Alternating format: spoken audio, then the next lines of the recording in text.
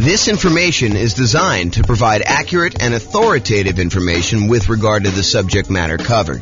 It is offered with the understanding that the presenters are not engaged in rendering legal, accounting, or other professional services.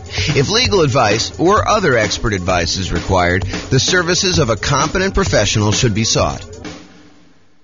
Welcome to the Memphis Real Estate Investing and Real Estate Financial Planning Podcast. Learn all about investing in real estate in Memphis, Tennessee, with a combination of real estate financial planning and modeling with numbers specific to Memphis.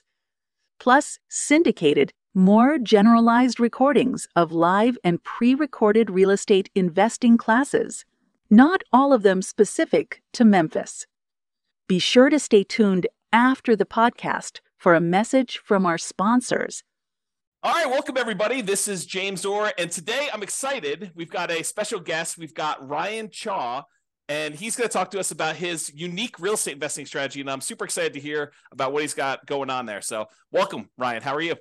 Hey, thanks, James Orr. Excited to be on the podcast, and I'm honored. Thank you. Oh, you're very, very welcome.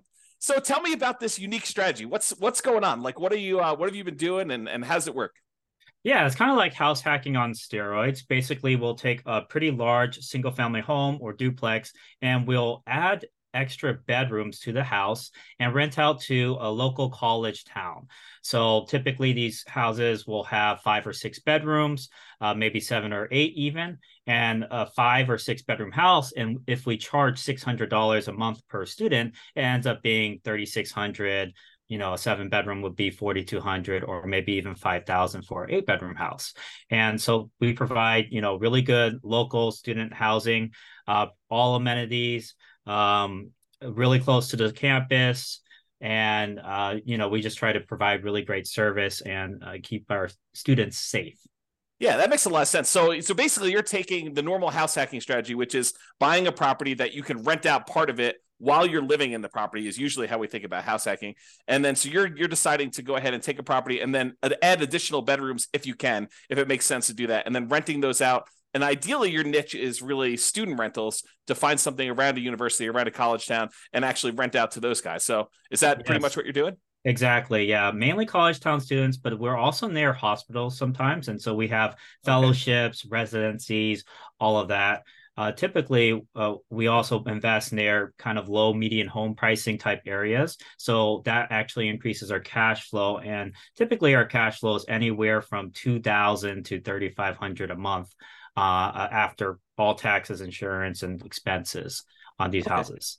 And so, I've got so many questions. So let me first start about how you're acquiring these properties. What are you doing? Are you going in there with typically 20% down? Are you doing like a 5% down where you're owner occupying them and then you're staying in one of the bedrooms yourself? Like, what are you doing to acquire them?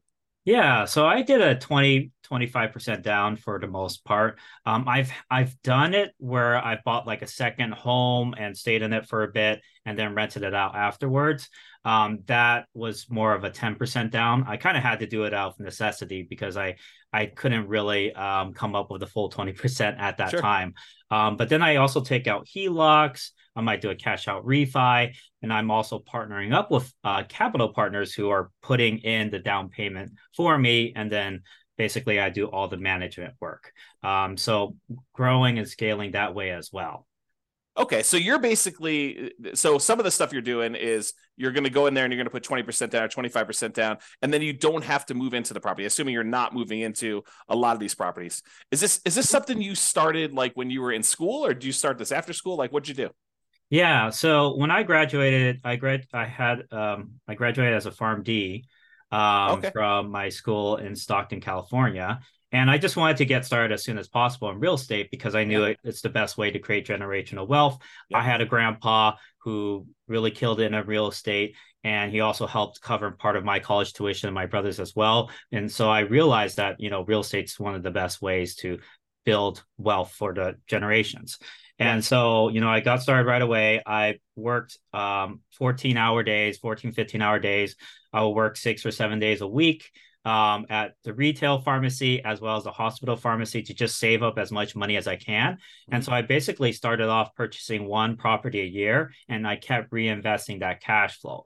So for the first 6 years or so, I didn't take on any partners. It was all my own W-2 income as well as cash flow for my properties and equity as well. And then eventually I decided, I could go scale much faster. So I partnered up, and this year alone, I purchased 8 properties. And you're still buying them with your own credit yourself? You're partnering and you're primarily the credit guy when you kind of do those deals? Yeah, I usually do most of the marketing. Actually, I partnered with my uncle. He put up the down payment for the first 2 houses. But then after that, we ended up doing more of a 50-50 scenario because we were creating a lot of cash flow. We wanted to reinvest it. And plus, he was starting to help out and do a lot of the management piece as well. What are you doing for loans after you fill up your 10 loan spots? I assume you're over 10 at this point. I'm at 8. So okay. I purposely did that because I still want to purchase my dream home and maybe my beach house or whatever. Yeah. I want to save at least 2 just in case, right? Otherwise, you run out of loans. You can't do a conventional loan anymore. You're kind of screwed, right? Well, so what we do now is the good news is for owner occupant properties, the 10 loan limit does not apply. So you could still do conventional financing over 10. Where you get caught is if you have more than 10, you try to get your next investor property, then you get cut off. You need to go to some type of other, non-conventional type financing. Right. I did actually use my owner occupied one right now. I'm house hacking this one, but yeah, totally understand there. But yes, what we do is DSCR now. In DSCR, you can use the rental income that the property will generate as long as it covers the debt, the anticipated mortgage payment, monthly mortgage payment. You will be approved for a DSCR loan. It's like a 1.1 times usually the monthly mortgage. And are you seeing mostly 30-year fixed rate financing on those, or are they going to be some type of adjustable rate mortgage with a balloon of some type? 30-year fixed, yeah. I do 30-year fixed. My last one is 8.125%. So it's higher than the investor conventional loan, but not by much, because investor conventional loans, I think they're reaching high 7s, mid 7s right now, 7.5, 7.625, Are you using like a local bank or a national bank to do those kind of DSCR loans? This is actually a national lender. Yeah. I found them through a network that I'm part of called GoBundance. Okay. Very cool. So you said you're managing the properties yourself. And since you're renting the students, are you trying to do like the classic, get the parents to co-sign, and you're doing like a year-long lease, but they're really only there for 9 months? Like, what are you doing for handling some of those traditional student rental type issues? Yeah, for sure. So I always do a lease. If I'm in the middle of the year, I'll do a lease until July 31st. And then from there, I'll do August to August leases. Because a lot of these people who are doing like fellowships and residencies, they're really not taking much summer off anyways. Yeah. Plus a lot of grad students, they're doing research during the summer, so they still need the place to stay. With that being said, if they do not need it during the summer, they can always sublet it to another tenant, like a summer school tenant. And that happens just fine. I'm able to even help them out. I tell them, I can help you out during summer, although it is your primary responsibility. I'll help you out, and I haven't really had issues not having like somebody not being able to find a subletter. Like I would say 9 times out of 10, they're able to find a subletter. And so are you co-signing? I would say it depends. So the kids have several ways to pay the rent. They could take out student loans. They can take out, might have financial aid. They might have a job. They probably, the most common way is their parents are covering the rent, right? Mm-hmm. So if you have the parents covering the rent, in that case, I will have them co-sign. And what's great about this method is you never have to deal with unpaid rent, because what parent is going to just stop paying rent for their kids' lodging, right? Yes, likely. Well, although I've known some crazy parents out there. Maybe you find one that's willing to let their as long kid as go. They have a good relationship. Okay, so that's awesome. So you're not really having the need to do the co-signer if you're getting student loans or financial aid, because you think if they demonstrate that the financial aid has a section for room and board, which is the case in a lot of cases. I've even had somebody who paid the full year, never stayed at the house, but the financial aid was covering it. So said, might as well take it. Are you collecting the entire lease amount up front then, or are you collecting it as they pay out with the student loans? I don't even know how student loans work anymore. Yeah, so it's due on a monthly basis still. Okay. Yeah. And does the student loan stuff come out like all in one lump sum, or does it come out in Yeah, like usually monthly? it does. So come out like for the fall semester, there'll be a one lump sum, and then there'll be a lump sum for spring. Usually, it's around August timeframe or so that they'll get most of the funds, Okay. or a And little like, bit before. what's a typical like price of house you're doing with this strategy in your marketplace? Yeah, so where I'm investing now, I invest in California and out of state. So I have five in California. I have eight of them or nine of them out of state, one in Alabama, eight in Ohio.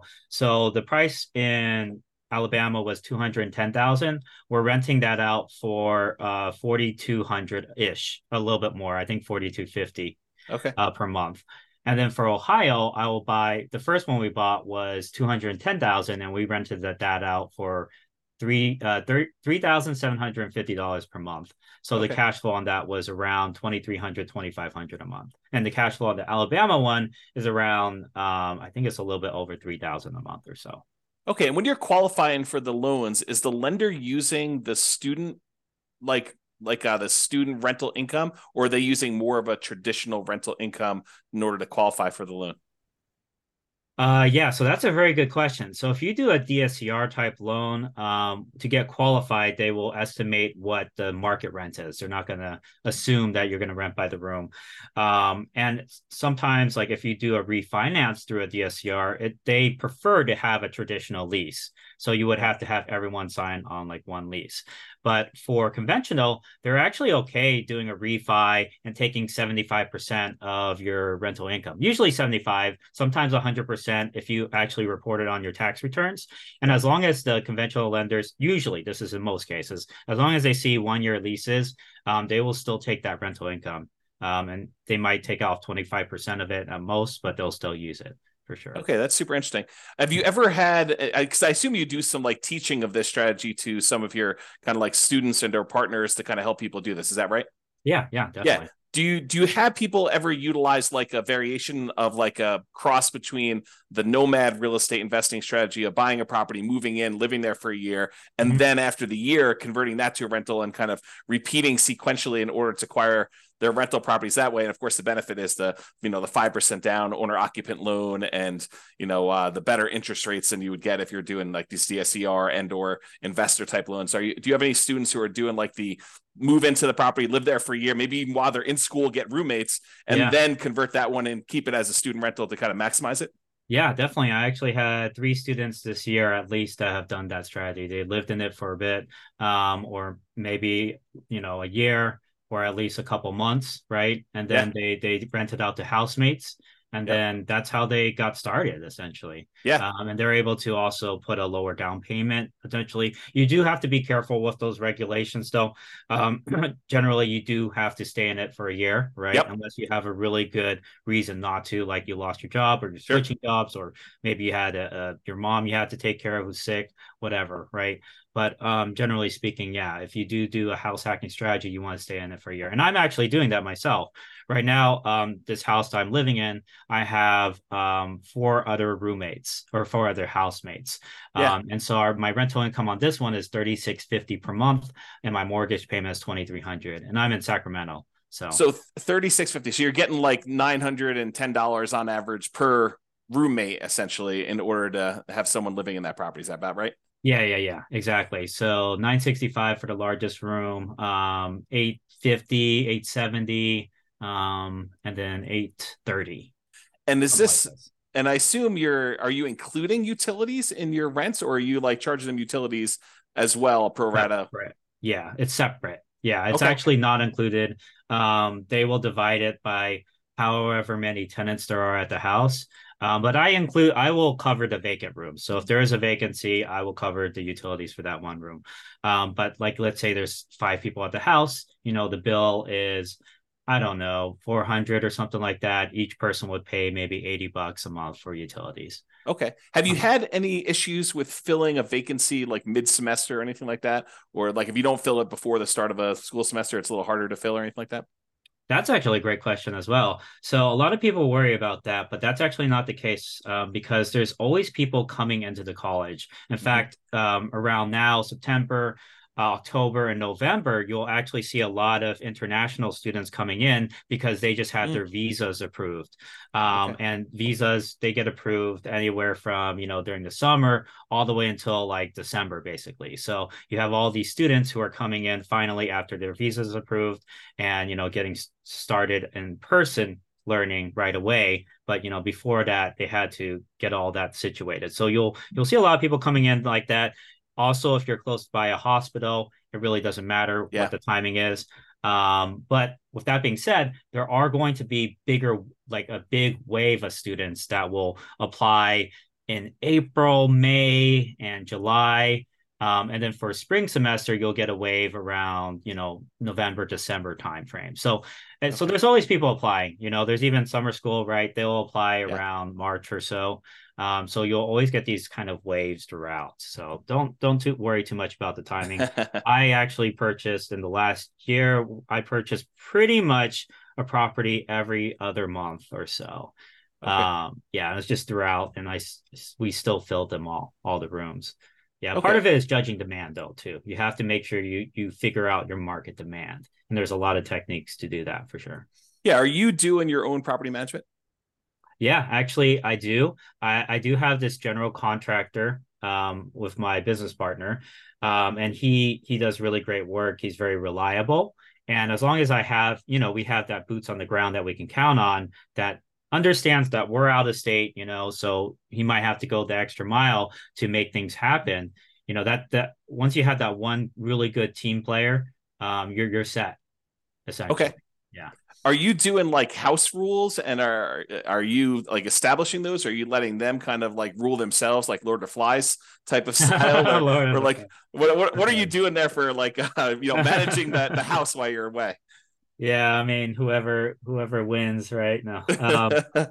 Yeah, so basically I send out this kind of like a PDF PowerPoint basically that they all kind of can go through, and it lists out all the house rules, what's the Wi-Fi, what's trash day, all of that type of stuff, right? Okay. Or what do you do if you're locked out? What's the lockbox code? And yeah, basically they get that right before they move in.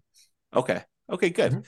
And so they're doing all that stuff there, and they're able to pretty much self-manage. Are you how concerned, or what do you do about like putting a new person into a house of four other strangers? Are you concerned about that, or how are you addressing No, some of not those too issues? much. Okay. For them, they're okay.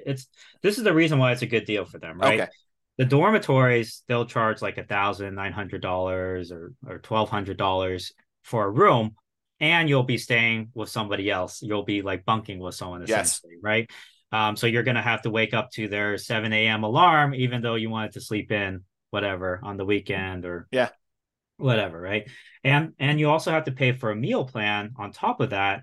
And so for a lot of students that are trying to save money and parents, right, they'd rather pay more like $600, $700, get their own private room, no bunkmate, right? Yep. And have all of this space and be able to choose their own meals, right? Rather than having to select a meal plan. Plus, they have a full-on kitchen, they have a backyard, they have parking that you don't have to pay for. They don't have to climb like 3 flights of stairs to get to their dorm room, right? So it's very convenient for a lot of people, and it saves a ton of money. You're paying half the price for a lot more privacy. Yeah. And so that's just, a lot better. When I was in the dorms, I shared the communal bathroom was with 30 other students. Yeah. So Yeah. it definitely is an upgrade from that. Yeah. So do you keep a certain ratio of beds to baths? Are you doing like, hey, no more than, one, like 2 bedrooms per bathroom? Are you trying to keep a ratio of that when you're buying the Yeah, so houses? the max number of bedrooms that can go to a bathroom is 3 to 1, typically. Okay. I know, I mean, my dad, for example, he had like 5 other siblings, and basically they had to all share one bathroom Yeah. along with the parents. So it was pretty messy. But in most cases, people are willing to share with just like two other people. They just Yeah. have to coordinate the shower schedules. And honestly, most of them aren't home. They're usually in class or in lab or studying at the library, right? And Right. so they're only using the restroom to shower and sleep, essentially. Okay, interesting.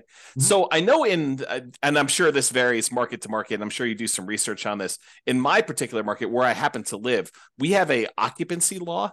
It's called Yeah. it's called the 2+1 rule. And so you can only have two people plus one additional person, the two unrelated. So two Yeah. plus one unrelated person living in a particular property. Are you like checking that as you go and do it, or is student housing like exempt from that rule, or what are you doing about that? Yeah, no, for sure. That's a very good question. We always have to bring that up because in certain markets they'll have these ordinances and they'll actually have cases where, a student potentially was kicked out because the occupancy limit was Mm-hmm. breached. So it's really important to be aware of the laws in your market. Yeah. But with that being said, there are exceptions you can have. So there's Mm-hmm. something called like a change of use permit, where you can change the use of your house from maybe a single family home to a boarding house or a rooming Yeah. house.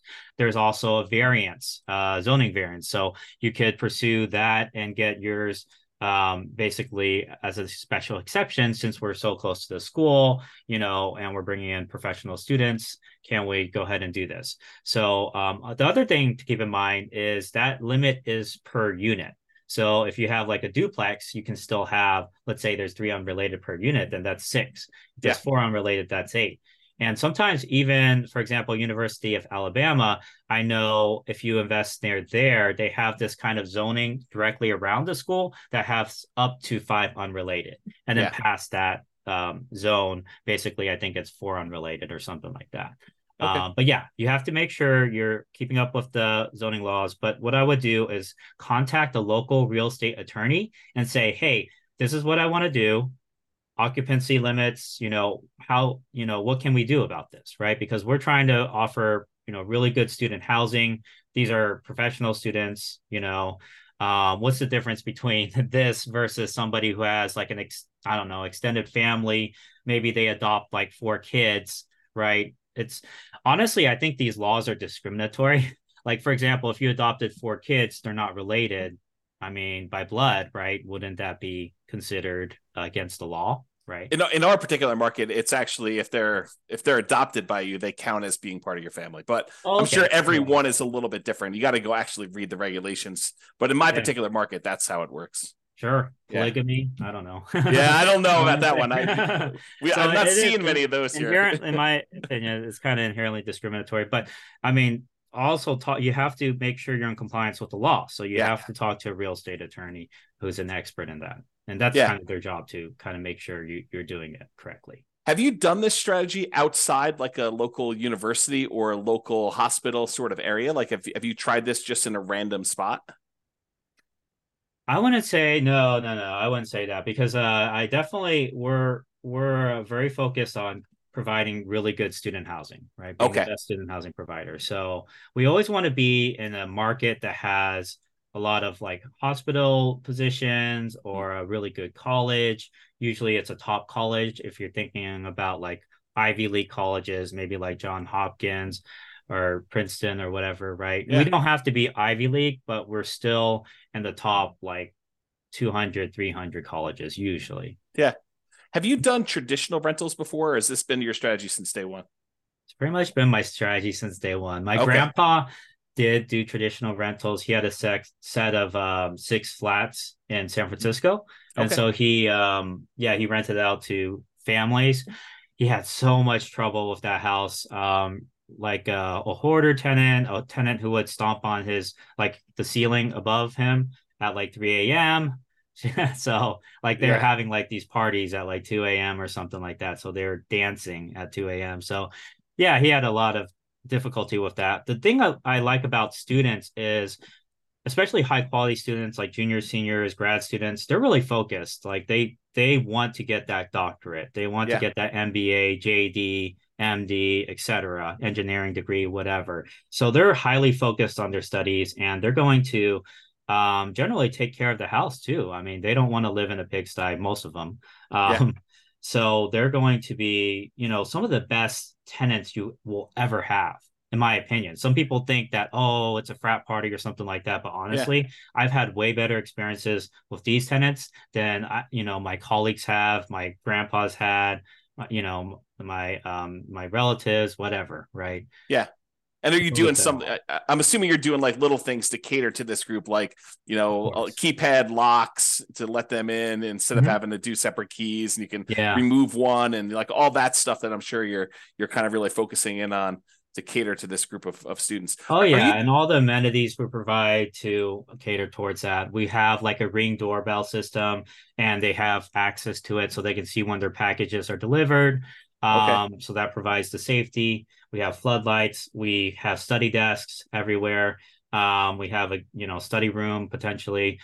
So yeah, it's basically very, very student friendly, And and attracts really good students as well. you're furnishing the house to kind of get it ready for all this stuff. So you have like the central living room's got a TV and a couch and like furniture in there and study desks. I'm sure you just talked about as well. So you're doing a little bit of furnishing. What does it typically cost to furnish a student rental like this? Oh yeah, that's a great question. So it depends on what your budget is. You can Yeah. furnish a whole house for less than $3,000 or less than 2,000 even. If you Okay. go to like, let's say Facebook Marketplace, you can find kind of cheaper mattresses around $300 per full size mattress. So if you get like six of those, that's maybe like 1,800, and then the rest of it you get on Facebook Marketplace, that would be 2,500, for Okay. example, for a six-bedroom place.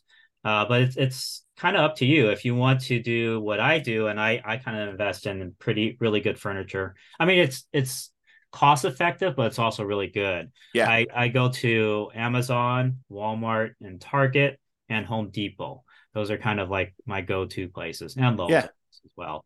And then for kitchenware, you can actually save a lot of money on that. You don't need a fancy kitchenware set. You can just go to the Dollar Tree or the 99-cent store, and all the utensils will be like $1, right? Or Okay. plates and cups will be $1, but it's still really good quality. Like I use it all the time, Yeah.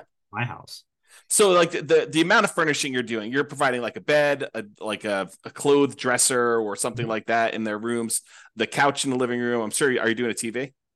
No, You're, actually, you're not I do providing a not TV do at a all. TV. Yes, that's up to them if they want to bring in their own TV. I want to encourage studying, right? I want this to be a Okay. very good, You're the quiet, you're the studious landlord environment that for wants them to people. graduate. Yeah. Oh, that's No, pretty no funny. beer pong, Okay. yeah. But I So mean, it's up to them. If they want to bring in the TV and do that, that's fine as well.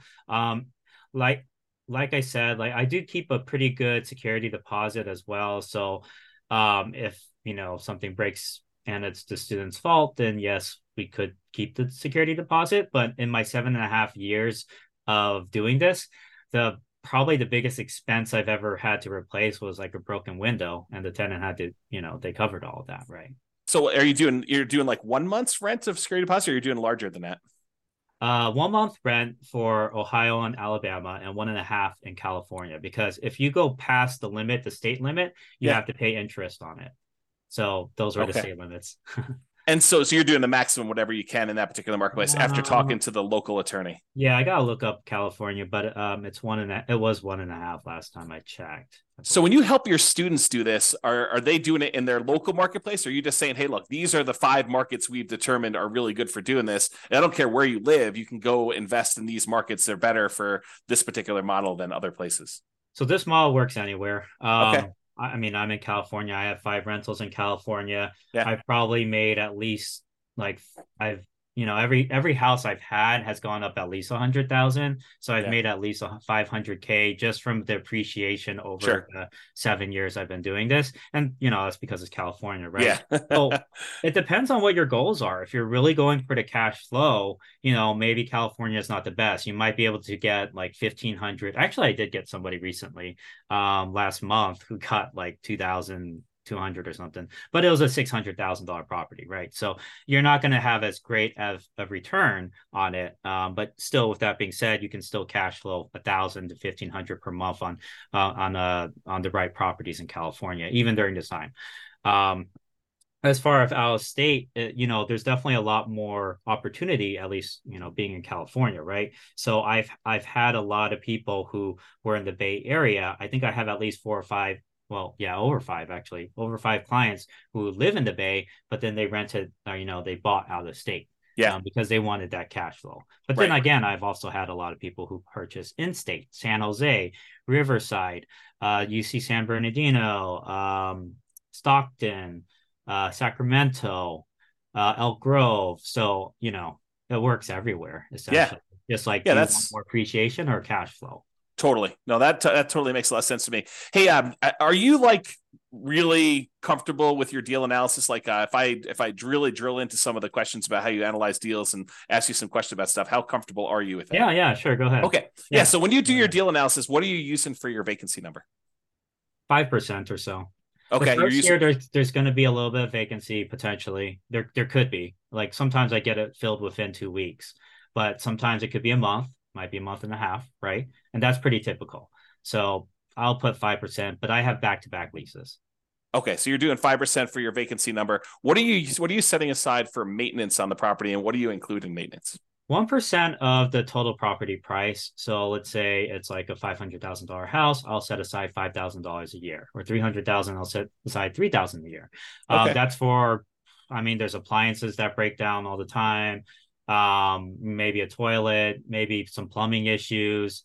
Every once in a while you have like a sewage line break, or Yep. replace a roof, or replace a HVAC. And that's why I say it's really important you make at least like $1,500 per month in cash flow on each property. Because let's say you're only making 100, or let's say you're making $200 in cash flow, Yep. you're only making like 2,400 a year. If you get a new roof that's $15,000, that's like, I don't know, that's like 13, 15 years of your cash flow just gone, That's right? right. It's So gone. like you have to at minimum be making like 1,500 a month, and Yeah. most traditional rentals you can't do that. And if it doesn't do that, it's not really worth pursuing, because I mean that's 1,500 a month, it'll be only 10 months worth of cash flow, but then you're good for the next 30 years for that Yeah. roof, right? It's a totally different picture.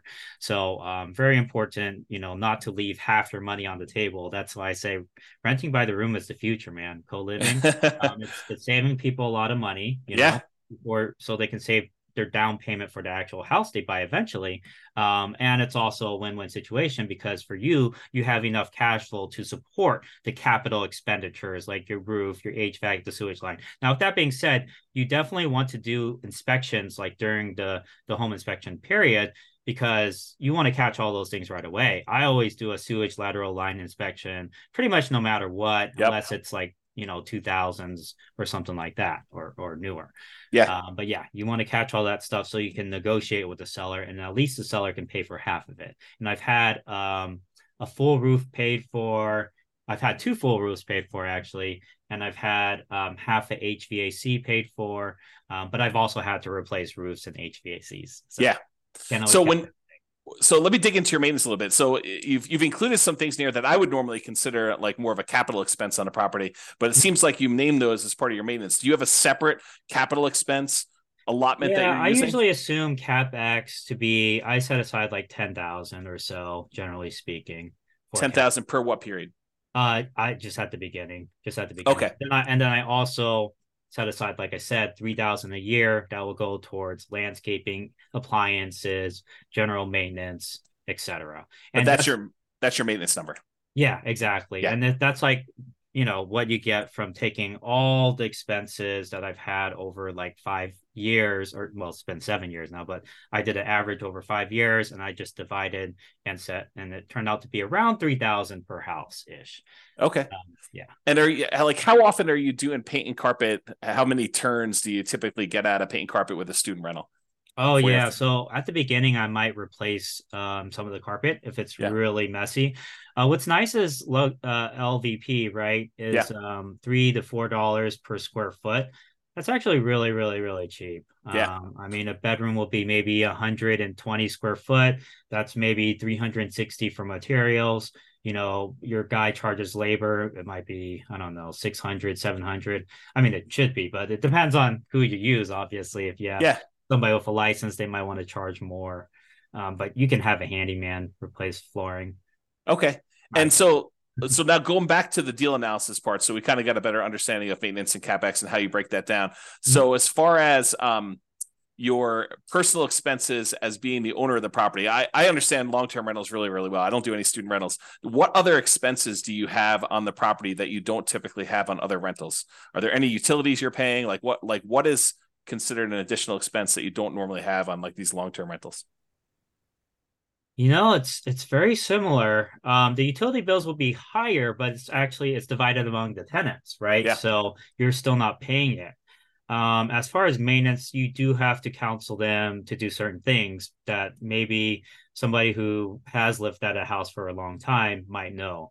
But Yeah. with that being said, even traditional long-term renters, they don't know things, you would think they would know. But anyways, there's certain maintenance things like any type of grease, like you're frying up bacon or whatever, you want to solidify it and you pour it into a fat trapper, and then when it solidifies, you put it in the trash can. Otherwise, if you pour it down your kitchen sink, that thing's gonna clog, right? Yep. Same thing for hair in showers. Happens all the time, right? Got to get a hair catcher. I also have a kitchen sink hair catcher as well, that I purchased that they can, clear out when the hair Yeah. gets high. But if they don't do that, I would say 6 to months in, you'll probably have some sort of, the shower's backing up. What do I do? Kind of Yep. call, right? So you Yep. have to train them how to do these things, and it's all part of kind of like the move-in instruction / house rules. Are they mowing the lawn at your properties, or are you doing that as a service for them? No, I do it as a service. So I pay for landscaping. I think the landlord generally should pay for landscaping, but I did have a group of students who are like, "Oh, can we save money in rent if we maintain the yard?" And I Yeah. was like, "Yeah, sure. Why not?" So we knocked off $20 per student or $15 per student, and then they maintained the yard for us. So we didn't have to Okay. pay. And so they're doing lawn mowing. Or you're doing lawn mowing in most cases, except for that one kind of road case Yeah, where they're except for doing that it. one exception in like 7 years. Yeah. What's your lawn mowing usually run you? 60 to 90 a month. A month? Okay. Yeah, if it's like more complicated, really fancy, like trees everywhere and all that, it might be Yeah. more like 110 or 100. Yeah. And what are you doing for like snow removal? I'm sure Alabama probably doesn't get much snow. I don't know where you are in Yeah. California, they get snow, Yeah, but it's a good Ohio question. you do, right? Yeah, yeah, yeah. So definitely they're not so I do provide a snow shovel, for Okay. water projects, but The shovel, or you actually provide snow removal? shovel and snow removal. So it depends. Like, there's a huge blizzard, right? Obviously, I don't want the kids going out and shoveling snow. I'll tell them Yeah. that. But if it's you know light snow, they can kind of help remove the snow from at least the front of the house. But with that being said, like if there's a blizzard and it's really bad, we'll get a snow removal guy out there. Okay. And so you're kind of manually managing all these things remotely? Like, Mhm. Yes, so, but I do also have VAs, and very soon I'm going to have okay. an executive assistant. And we created SOPs, a scope of work for them, and everything Nice. already. So they're going to be taking on that project sometime next month or so. Just because it's out of state and Sure. everything, I'm like, it's nice to kind of offload some of those projects to other Yeah. people. Yeah. Okay, that's really cool. So based on like the numbers you've gotten there, when you run your analysis, are you doing like a cash on cash analysis for your properties? Like, are you determining the cash number? Would you know what Yeah. your cash on cash typically runs for these for you and your students in general? I don't need to know Yeah. yours specifically. Right. So a lot of times it'll be above 20%. So like I Okay. would say, maybe on the low end 20%, but on the high end we've hit like 50% cash on cash returns. I know it sounds like, is that real? It kind of raises red flags, but yeah, we've made that in some of our properties. Yeah, and when you do your calculation, I'm assuming you are taking into account vacancy and the maintenance numbers that we talked about, and I assume the Yeah. CapEx numbers you're talking about, Yeah, you always have to take into account all of that. and Yeah. utilities and stuff like that for those. So Mhm. yeah, okay, good. Yeah. So it sounds like there's some pretty good returns to be made here, and at those rates, I mean, paying off the property is can be accelerated if you decide that's your strategy. If you want to go and reinvest things and pay down your loans, or you want to acquire additional units in parallel, I guess you could do that too. You save it for down Yeah, payments and yeah, exactly. I use it actually to paid down acquire. my very first property, and then sold it for 437,000 to buy 7 other properties. So you re-leveraged. You basically went in, you bought properties, let it appreciate because we were in a very bull market, with the market Yeah, going up last 10 exactly. years or That so. was my first house too, so 7 years ago. So Okay. significant amount of equity on that one. Yeah. And then you went and sold it. And then did you 1031 or did you just kind of take the money, pay the taxes on it, and then go out and redo it again? Yeah, I would recommend 1031 if you can, but it did require reinvested all of it, and I wanted cash available because we know, the economy. No one knows where the economy is going, Sure. but it's good to have cash on hand. So I Yeah. wanted that cash, so I was like, okay, let's just do this instead.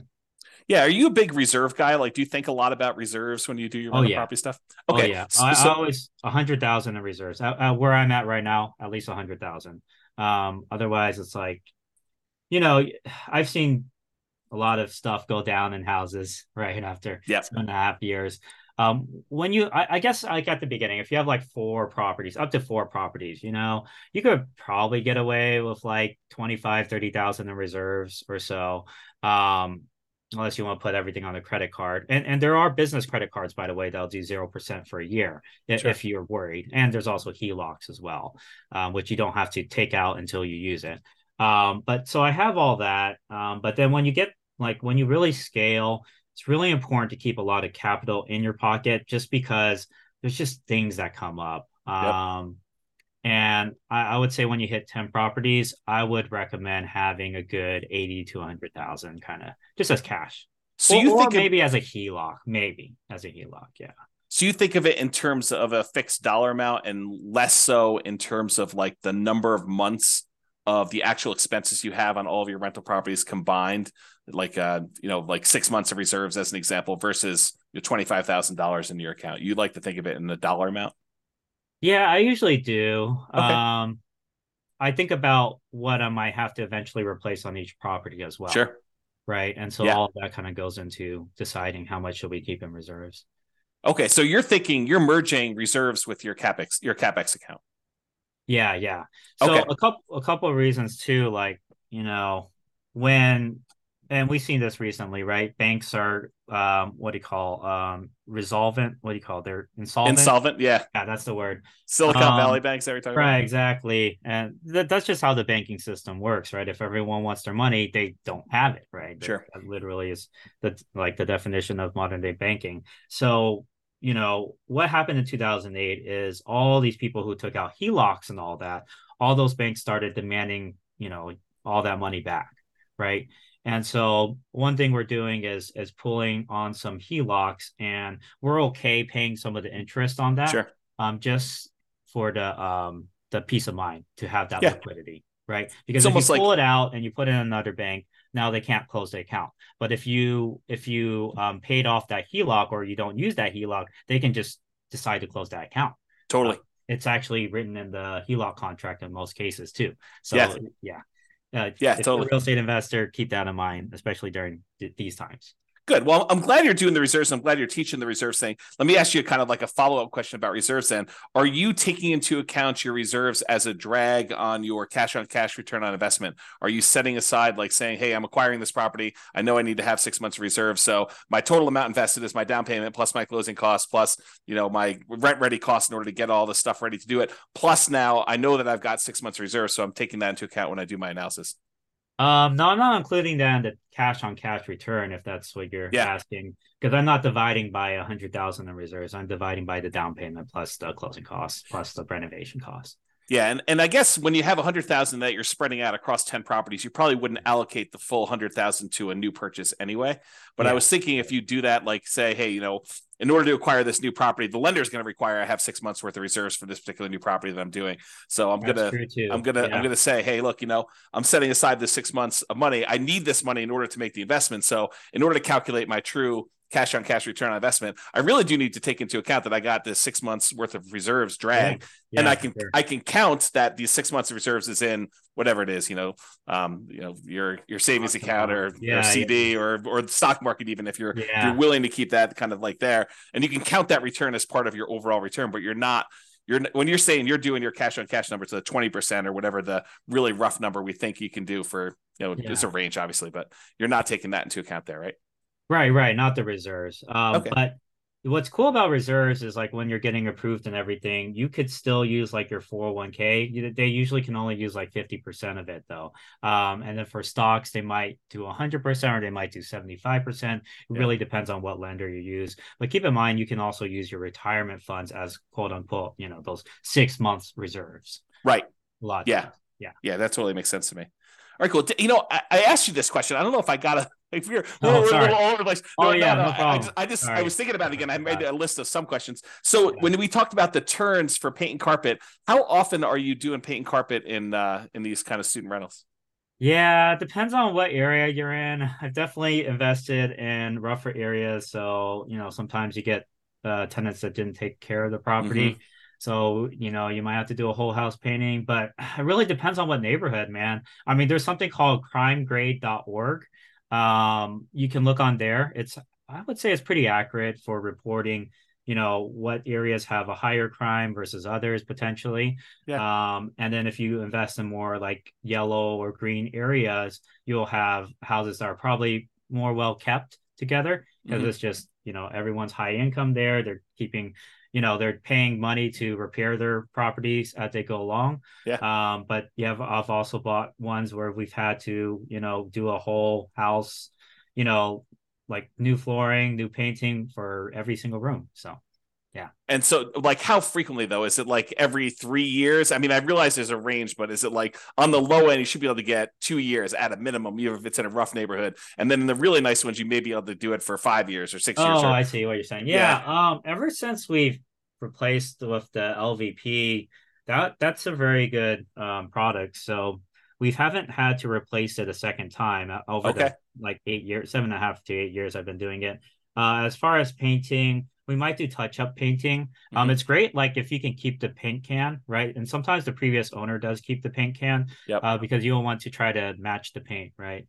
hmm, So yeah, that's mainly like touch up stuff. So okay.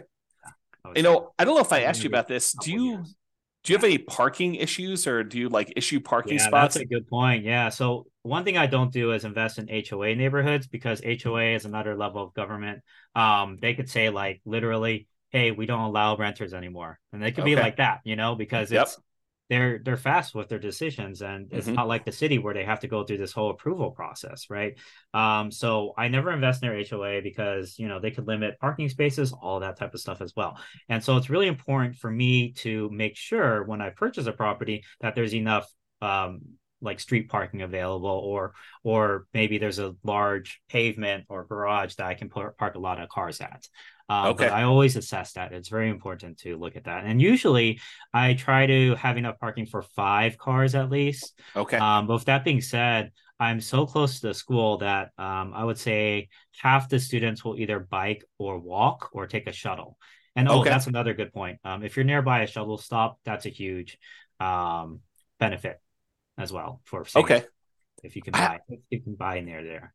How are you dealing with two related issues in my mind, at least? How are you dealing with mixed gender in the houses? Like, is it all boys, all girls? Are you don't really care? They're adults, they need to take care of themselves. And Yeah. then the second follow-up question related to that is, how do you deal with boyfriends, girlfriends staying over at the properties?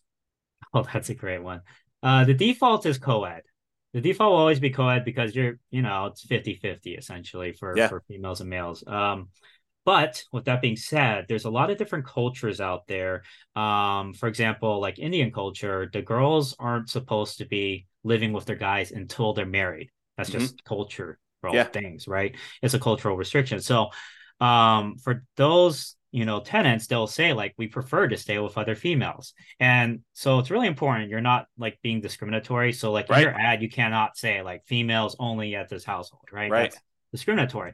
Yeah. But you can say like, hey, we have a group of girls that want to stay with other girls, can we match them up? And so I'll have like one house that's like, I'll put all the females at the house because they all want to stay at an all female house, Yeah. right? And obviously we work it out together with them and everything. And then I'll have a co-ed house. I'll have houses that are all guys. Well, I just try to figure out how to best match them up because Yeah. I kind of have a little bit of a questionnaire, like what kind of roommate do you want to stay with? Do you prefer co-ed, Yeah. all females, whatever? And then I'll match them up accordingly. It's kind of like how colleges will do that, like freshman year. What are what qualities in a roommate are you looking for, right? Yeah. So And so you're doing that level of like almost selection and yeah, pre-screening for yeah. your It's on tenants? my Google form. I have an intake form. Okay. What year of you, what Hmm. are your preferences, what room are you preferring, a larger one, a smaller one, all of that type of stuff. Oh, move-in date, of course. So all of that information's on the Google form that I send out. Okay. Are there any questions I didn't ask that like you normally get that are like, hey, I'm gonna do this thing, but what about this thing? Like, did I miss any crazy ones? I would say No, I mean, I think you were very comprehensive for sure. I would say the keys to success in this industry Yeah. is definitely, I think in general though too, is I think there's always three elements to real estate. The Hmm. first one is the numbers, like getting the math right, getting the deal correct, making sure you have your ROI and all of that. The second one is teams. So making sure you really establish a really good team in whatever market that you're investing in, right? Um, and then the last one is, oh shoot, I'm trying to remember which one it was. That's all But you need. yeah, I mean, You need your there's a numbers in lot your of things. team, then you're good. Right. But oh yeah, capital. That's the Yeah. last. So those Okay. are the three barriers. Capital really important. So if you look at these big names like Grant Cardone, for example, Yeah. or Brandon Turner from Bigger Pockets, they're raising tons of money from other people. They're using other people's money. Sure. They're not using their own, right? That's how they scale. That's how you scale. You have to have a source of continued capital, whether it be your W-2, whether you have capital partners, whether you use creative financing by tapping into equity on your house. You have to solve the capital barrier because number one thing people say when they ask to buy a house, they say, "Oh, I don't have enough money." Well, you have to figure out how to get that money. Then you have to beg, borrow, steal, and that's the phrase, right? Right. You have to solve the capital problem. The second one is the team problem, which is you got to have people you can rely on. And then the last one, like I said, was the deal problem, like making sure the deal. You have to know the numbers, you have to know the math, you have to be able to anticipate when you have to, potentially replace something down the road, anticipate potential problems on the house down the road based off of what you're seeing from the inspection, like red flags and all of that. Yeah, totally. That's great. So when you like help your students out, like what are you doing? Is it a standard thing you're doing? Do you have like a lot of variation? Is it like coaching? Is it just information? Like how are you assisting your students? Mm-hmm. Yeah. So for those who are interested in student housing or creating a student housing business for themselves, I provide a 6-month program. It's one-on-one coaching through Zoom, just like this. And it's 30 minutes to an hour calls, usually every other month or every other week. Sorry. And at the beginning, we kind of meet weekly as well. And we just go A through Z. Um, Market demand or market analysis, deal analysis, renovations and negotiations, marketing, and then how to create like a management system for it as well. Okay. And yeah, all of that all rolled into kind of like a 6-month program. And I've had over 50 clients. I want to say we've been in at least 20 different states already, all Nice. across the US. And, you can invest locally. I would say at least 75% of my students invest locally. Okay. And so I've had like at least, I think I had like 12 clients in California. I've had clients all over the US for sure. So it Okay. works in Awesome. every market. Well, that's really cool. So, yeah, I definitely appreciate you coming on. Is there any last minute thing you want to do? I'll definitely put the link. You have something for people that are interested in learning more about this. I'll put that link in there. Did you want to put out a web address or a phone number on the Oh yeah, audio as yeah, for well? sure.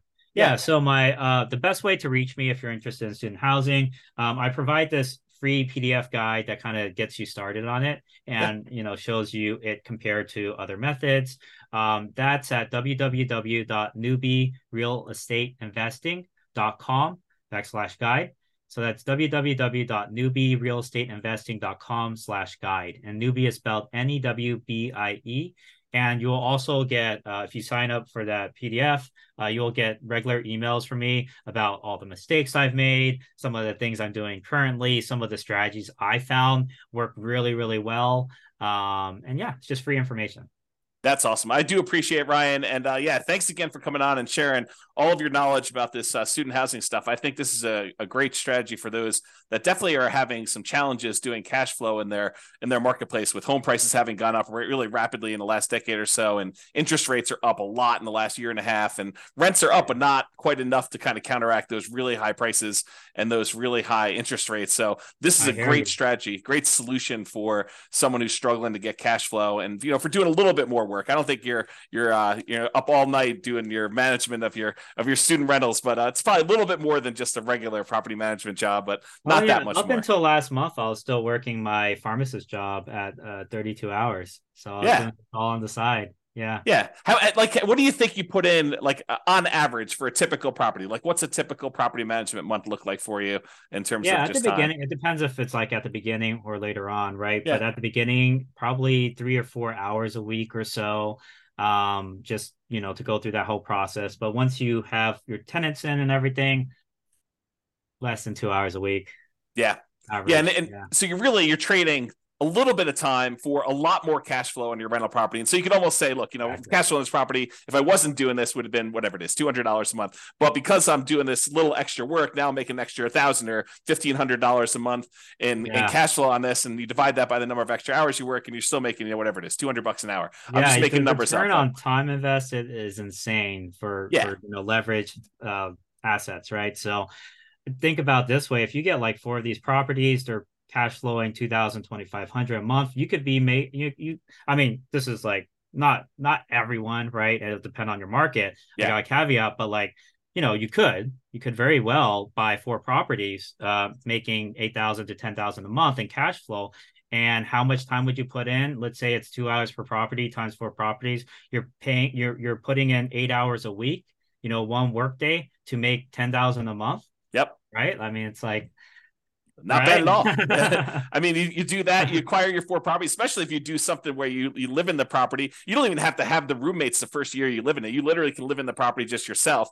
Yeah. Not rent it out at all. Then when you move out at the end of the year, then you convert it to a student rental and you put, 5% down each time you acquire one of these with a conventional loan, or maybe even nothing down to a USDA or VA loan, or 3.5% down FHA in the first one.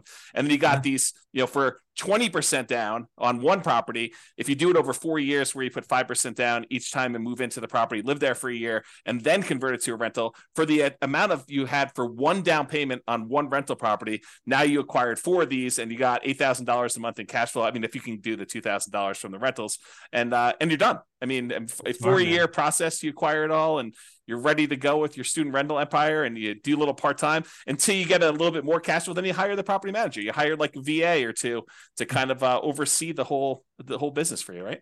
Yeah, exactly. Work on that team, right? So it's only those 3 things, right? Get the math down, get the capital problem solved, and then get the team problem solved, or Yeah, the system/team problem. Yeah. that's awesome.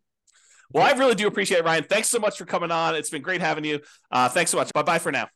Thanks, James. With home prices up, mortgage interest rates up, and rents up, but not quite enough to counteract the higher prices and interest rates, cash flow on rental properties in Memphis is harder than ever. Book a call with the Real Estate Financial Planner to apply our proprietary 88 strategies to improve cash flow on your rentals. See the show notes for a link to schedule your call and improve your cash flow today. If you're a real estate agent, lender, or professional in Memphis that wants to help our real estate investor listeners, consider reaching out to learn about collaboration opportunities with this podcast. We'd love to add more value to our listeners by having you assist our investors buy, sell, and finance their real estate investments. See the show notes to schedule a call to discuss collaboration opportunities.